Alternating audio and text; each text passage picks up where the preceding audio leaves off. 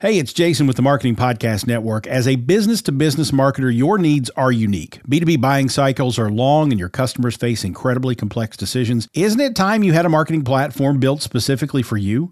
LinkedIn ads empower marketers with solutions for you and your customers. LinkedIn ads allow you to build the right relationships, drive results, and reach your customers in a respectful environment. On LinkedIn, you'll have direct access to and build relationships with decision makers. Of the 875 million users on the network, 180 million are senior-level executives, 10 million are C-level executives. You will also be able to drive results with targeting and measurement tools built specifically for B2B, and they work. Audiences exposed to brand messages on LinkedIn are 6 times more likely to convert. LinkedIn Ads is also ranked number 1 for security, community, and ad experience as part of Business Insider's Digital Trust Study. Make B2B marketing everything it can be and get a $100 credit on your next campaign. Go to linkedin.com/MPN and claim your credit. That's linkedin.com/MPN. Terms and conditions apply. Freelancing and online marketing often looks ideal from the outside, but what's inside?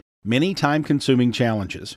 SEMrush offers over 50 tools and reports to assist you in every step of your routine, from competitive and keyword research to link building and technical SEO. SEMrush is your digital team member. Let's hit it off. Grab your free trial today and see measurable results. Go to bit.ly/SEMrushMPN. That's bit.ly, bit.ly/SEMrushMPN. Thank you for tuning in to the Business of Podcasting. I'm your host, Coach Chris. Today we have very, very special guest, Tony Guarnaccia. Tony and I have been working together for a minute now, and it's amazing what Tony's doing with the podcast guesting industry. We're going to get into a little bit of what you can expect, in the next couple months from Castosity. I'm really excited for you guys to get this update.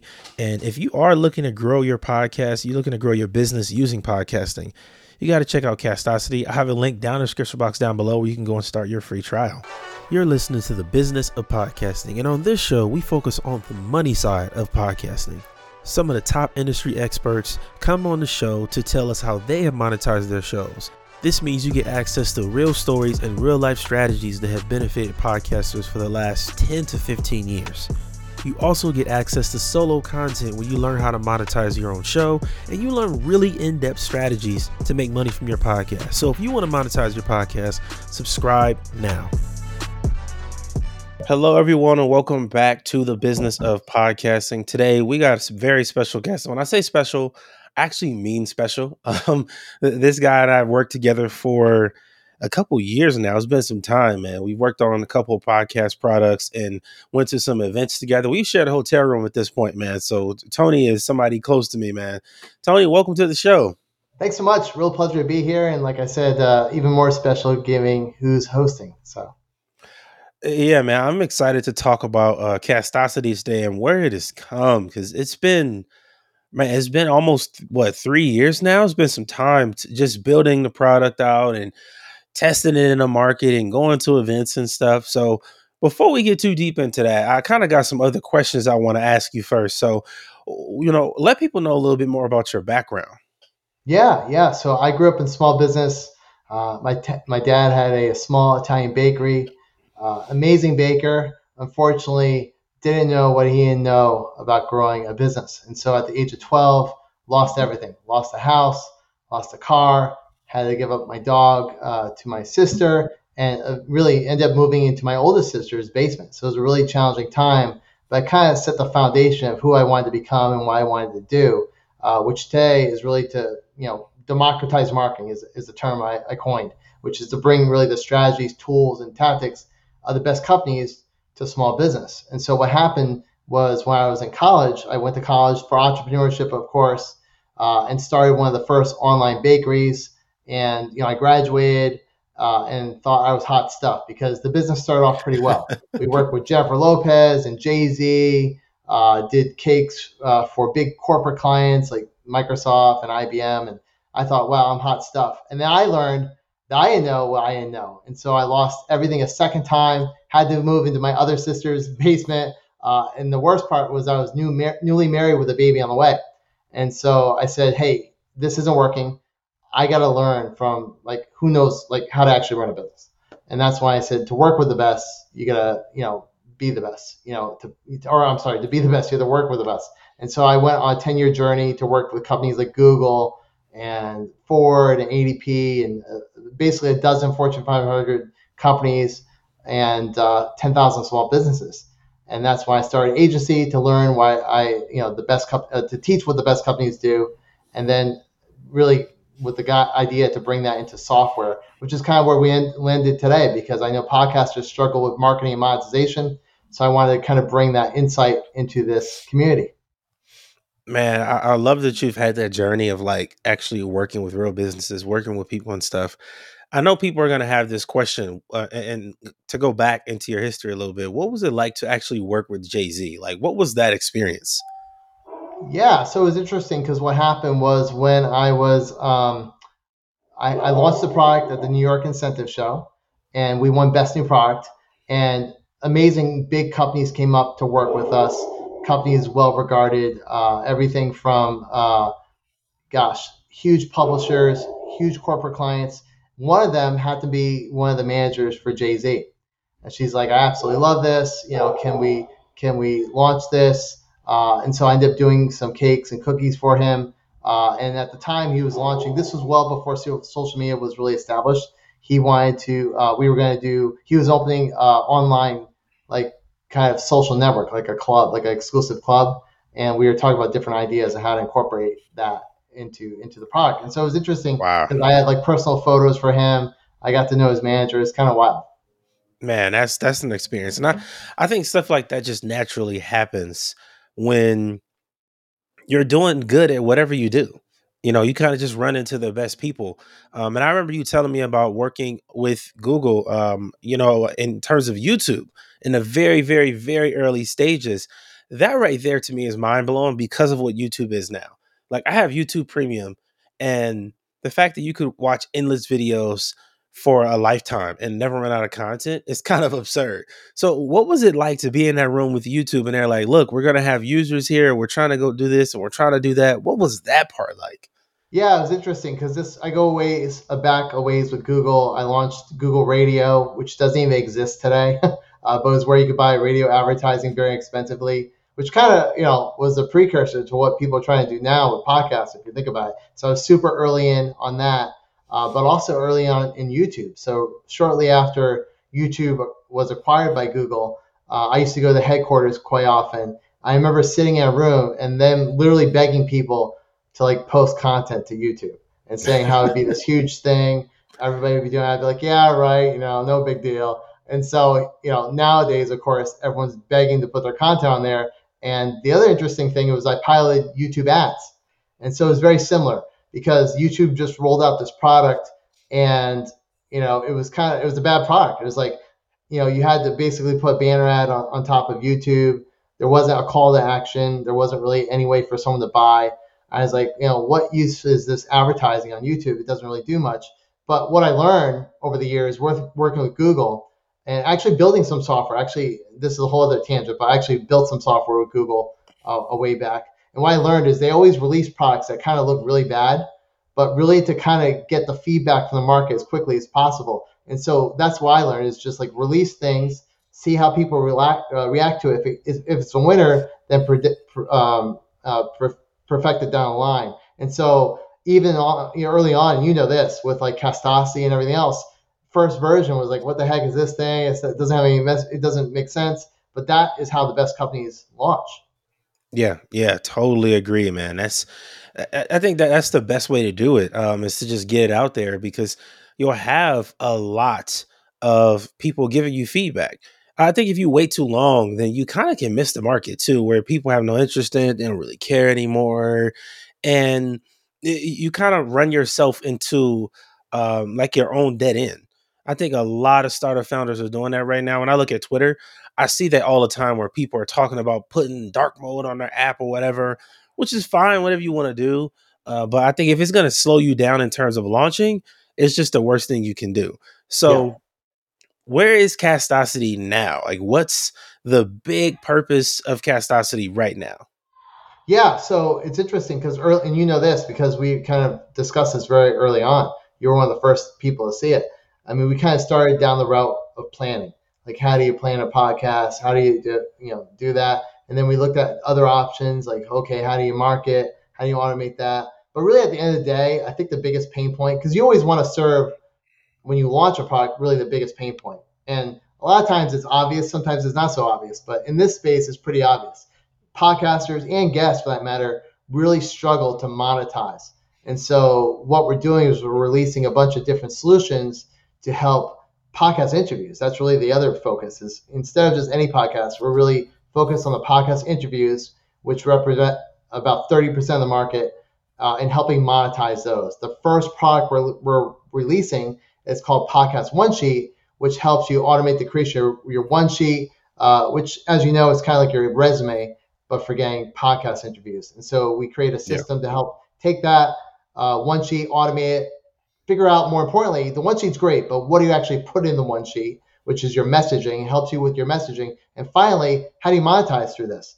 So there's a way to incorporate your offers. And what's really nice about it is it's modular. So just because you put your offer there, it's not just a one sheet. That offer can then go into a directory. That offer can then go into social media posts. So it's really kind of a repository for holding your messaging. But yes, part of that is I have now one sheet that can be tailored for every podcast I want to pitch. Man, that is so genius. That is so genius. So I think the podcast guesting space has grown in this way that most people would describe as toxic, right? Like if you want to be a guest, you go and pay one of these platforms and then they just spam podcasters all the time with a templated message that I've had people email me about podcasts that I don't even host anymore, that they don't even exist, but people still Yeah. reach out. And the worst part is when I do get the one sheet and it's just not informing, it's not really helpful. So I love that you've incorporated a one sheet that can be updated over and over again. Because if they have to go back and over again, go see a designer, or even themselves open Photoshop and update it's just too much. That's exhausting. As somebody that uses Photoshop and stuff, I don't want to do that a lot. That takes too much energy. Not only that, but the problem is with most one sheets, how do you incorporate video? Or you as a podcaster, when you get this pitch, chances are you're on your phone.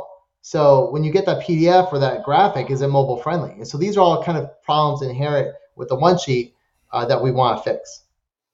Yeah, see, and that just saves time. And then adding the offers in is a big deal because podcast guests want to make money. And a lot of podcast guests right now are spending on average between, I think it's like $1,500 and $2,000 a month to be on other podcasts, which is kind of absurd if you think about it. That it doesn't really make any sense if you're not making any money from it. Getting attention and getting your name out there is cool, but there are so many other ways you could do that. So I want you to talk a little bit more about the offers. What kind of offers should a podcast guest be using to really capitalize with Castosity? Yeah, it's a great question. So I think the basic principle with an offer is it's got to be easy to consume and quick as well to consume. So quick and easy. And the reason why is because you want your audience to take action. And so you want your message to naturally extend from your interview into your offer. And the way I think about it is it's like a continuum. So at the end of the day, you are selling transformation. And so you want to take your listeners from where they are today to their desired future self, which is transformation. Your message is how you communicate that. But you also have to think in terms there's stages to it. And so on an interview, you want to solve kind of at the highest level, but kind of get them to scratch that itch. So you kind of create that itch. So you solve a small problem on the podcast interview, and then they have a bigger problem. And so your offer should then extend to that next level of pain that they have, that they want to solve. And then from there, once they engage with your offer, then they should have a bigger problem they want to solve, even beyond that, which would be kind of your high ticket offer. And so, for instance, as an example, we can talk about this now. I have a free version of the software. What I'll help you with is getting booked on podcasts, for instance. That might be a problem that you might have as a listener. And so I would say, hey, go to the website, Podcast One Sheet, download it. People go and download it. That solves the same a small problem. But then they're probably thinking, yeah, I'm getting on these podcasts, but I'm not actually making money. So maybe then I might have a course that says, okay, here's how you can monetize that. And maybe it's a low ticket course, and that might be $47 or something, or even $7. And then beyond that, I might have I'm not doing this. This is just an example, but I might have high ticket consulting say, look, if you want me to actually work with you to coach you as a guest and you do all these amazing things, get your brand out there, get your sales ramped up, your offers, and that's $3,000, whatever. But the point is, your offer has to solve a problem at the stage they're at. Yes, yes, serving them where they are. I learned that the hard way. Try to make every podcaster at the top looking for sponsors. And the reality is, not every podcaster wants to get sponsored. For some Right. podcasters, I think the best thing they could do is what you're talking about is being a guest on other shows and sell through other podcasts. Because Yeah. the other shows have listeners, they have an engaged audience. And if your show is tiny, you being on other shows is going to help your show grow as well. So Correct. it's this unique system where both people can grow when you're a guest on a podcast. Now, one thing I will say, and I want your perspective on this, Yeah. I think more podcast guests need to be prepared, Oh meaning yeah. they know what they're going to talk about, what stories they're going to tell, what key points they want to get across to the audience. Do you think Castosity will help podcasters prepare for interviews a lot better? Yes, absolutely. Because kind of the approach I took to the market is, yes, people need one sheets. And I think we're really one of the unique solutions for doing that. But what's even more important than the one sheet itself is what goes in it. And the reason being is because the impact I can make on you, on your listeners, is directly correlated to how well I'm communicating my message. If I have, I say this all the time, but I might have the cure to cancer. If I can't communicate and get that message out, then it's not going to be impactful. And then secondly, if I can't spread that message far and wide, not going to be impactful. So the approach I took to the software was not just solving the first level issue, which is getting my exposure out there in a form that can be consumed easily in the form of a one sheet, but also what's going in it. And to do that, I took my 20 plus years of marketing experience in personal branding and communications and marketing messaging and created templates, tools, systems, and trainings that helps the average person come up with amazing content without spending tens of thousands of dollars with a consultant.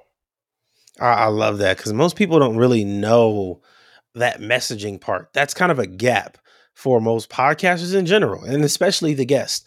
And I think when you teach them about messaging and how to deliver that message, it also puts that as something that's on their priority list. It becomes important because if not, they're only focused on making money and trying to sell stuff. And I've had those guests where the content is terrible because they talk about themselves, don't give anything valuable. And at the end of the show, it's just like they just told 5 stories and nobody got anything from that. And let's be real, most people aren't good enough storytellers or they're not celebrities, so people don't even care about their stories. So Right. you have to be really methodical when you're being a guest on these podcasts. And well, and I think a lot of it comes down to mindset. And I should have mentioned this before, but in terms of that funnel, like I mentioned about meeting people where they're at and having different offers, at the end of the day, there's an exchange. And so what I'm doing here is I'm exchanging people's attention, meaning they're listening to this, hopefully, and in exchange for that, they're getting some valuable content. The next level beyond that is there's an exchange for contact information for even more valuable content. So maybe I have a checklist or some kind of guide or a free version of the software. In exchange for that, they give me their email address, their phone number, etc. And then the last level, which is the biggest transformation, which might be coaching, there's an exchange of a result. So they wanted to get that end transformation I mentioned before, a result, and that is typically an exchange for money. And so you always have that continuum at the top of the funnel, exchange of valuable resources for attention. Then you go from contact information to more valuable information, and finally to an end result, which is usually exchange with money. I love it, man. Really, really simple process you got lined out. I think it's going to help a ton of podcast guests. Where can people go can they try it out or should they go join your list? What's the next step? Yeah, so I try to practice what I preach. So there's an awesome trial. So we actually have a completely free version of the software. Anyone's able to try it out. I'm sure you're gonna have the link in the show notes. So you'll put that there, and then beyond that, there's a paid trial, or not even a paid trial. You put your credit card in and you get access to the full version of the software, which gives you more exposure, more branding, more of everything. And that's a 14-day completely free trial. And there's also some awesome bonuses bundled into this, like how do you do messaging. So I literally took the best stuff I used for my agency for 10 years, the templates, the systems, the processes, and threw that into the software because I want people to get ridiculous value by playing with us. I love it, man. I love it. Tony, thank you for being on the show. Yeah, thank you. I had a great time today. It's always great to chat with friends. You may know you're listening to this show along the Marketing Podcast Network, but did you know there are other great shows on MPN to help your business? Amy Rosenberg hosts a great podcast called PR Talk. Amy, tell us what these fine folks will get when they listen. So we interview thought leaders and sometimes the media to not only learn about our jobs better, but to expand into new areas that tie in well with PR. But we also explore kind of what we think is more interesting. So things like work-life flow, diversity, equity, and inclusion, and just broader topics like that. Very interesting. Where can people subscribe? We're at prtalk.co, marketingpodcast.net, or you can search for PR Talk wherever you get your podcasts. You heard her. Go subscribe. This podcast is heard along the Marketing Podcast Network. For more great marketing podcasts, visit marketingpodcasts.net.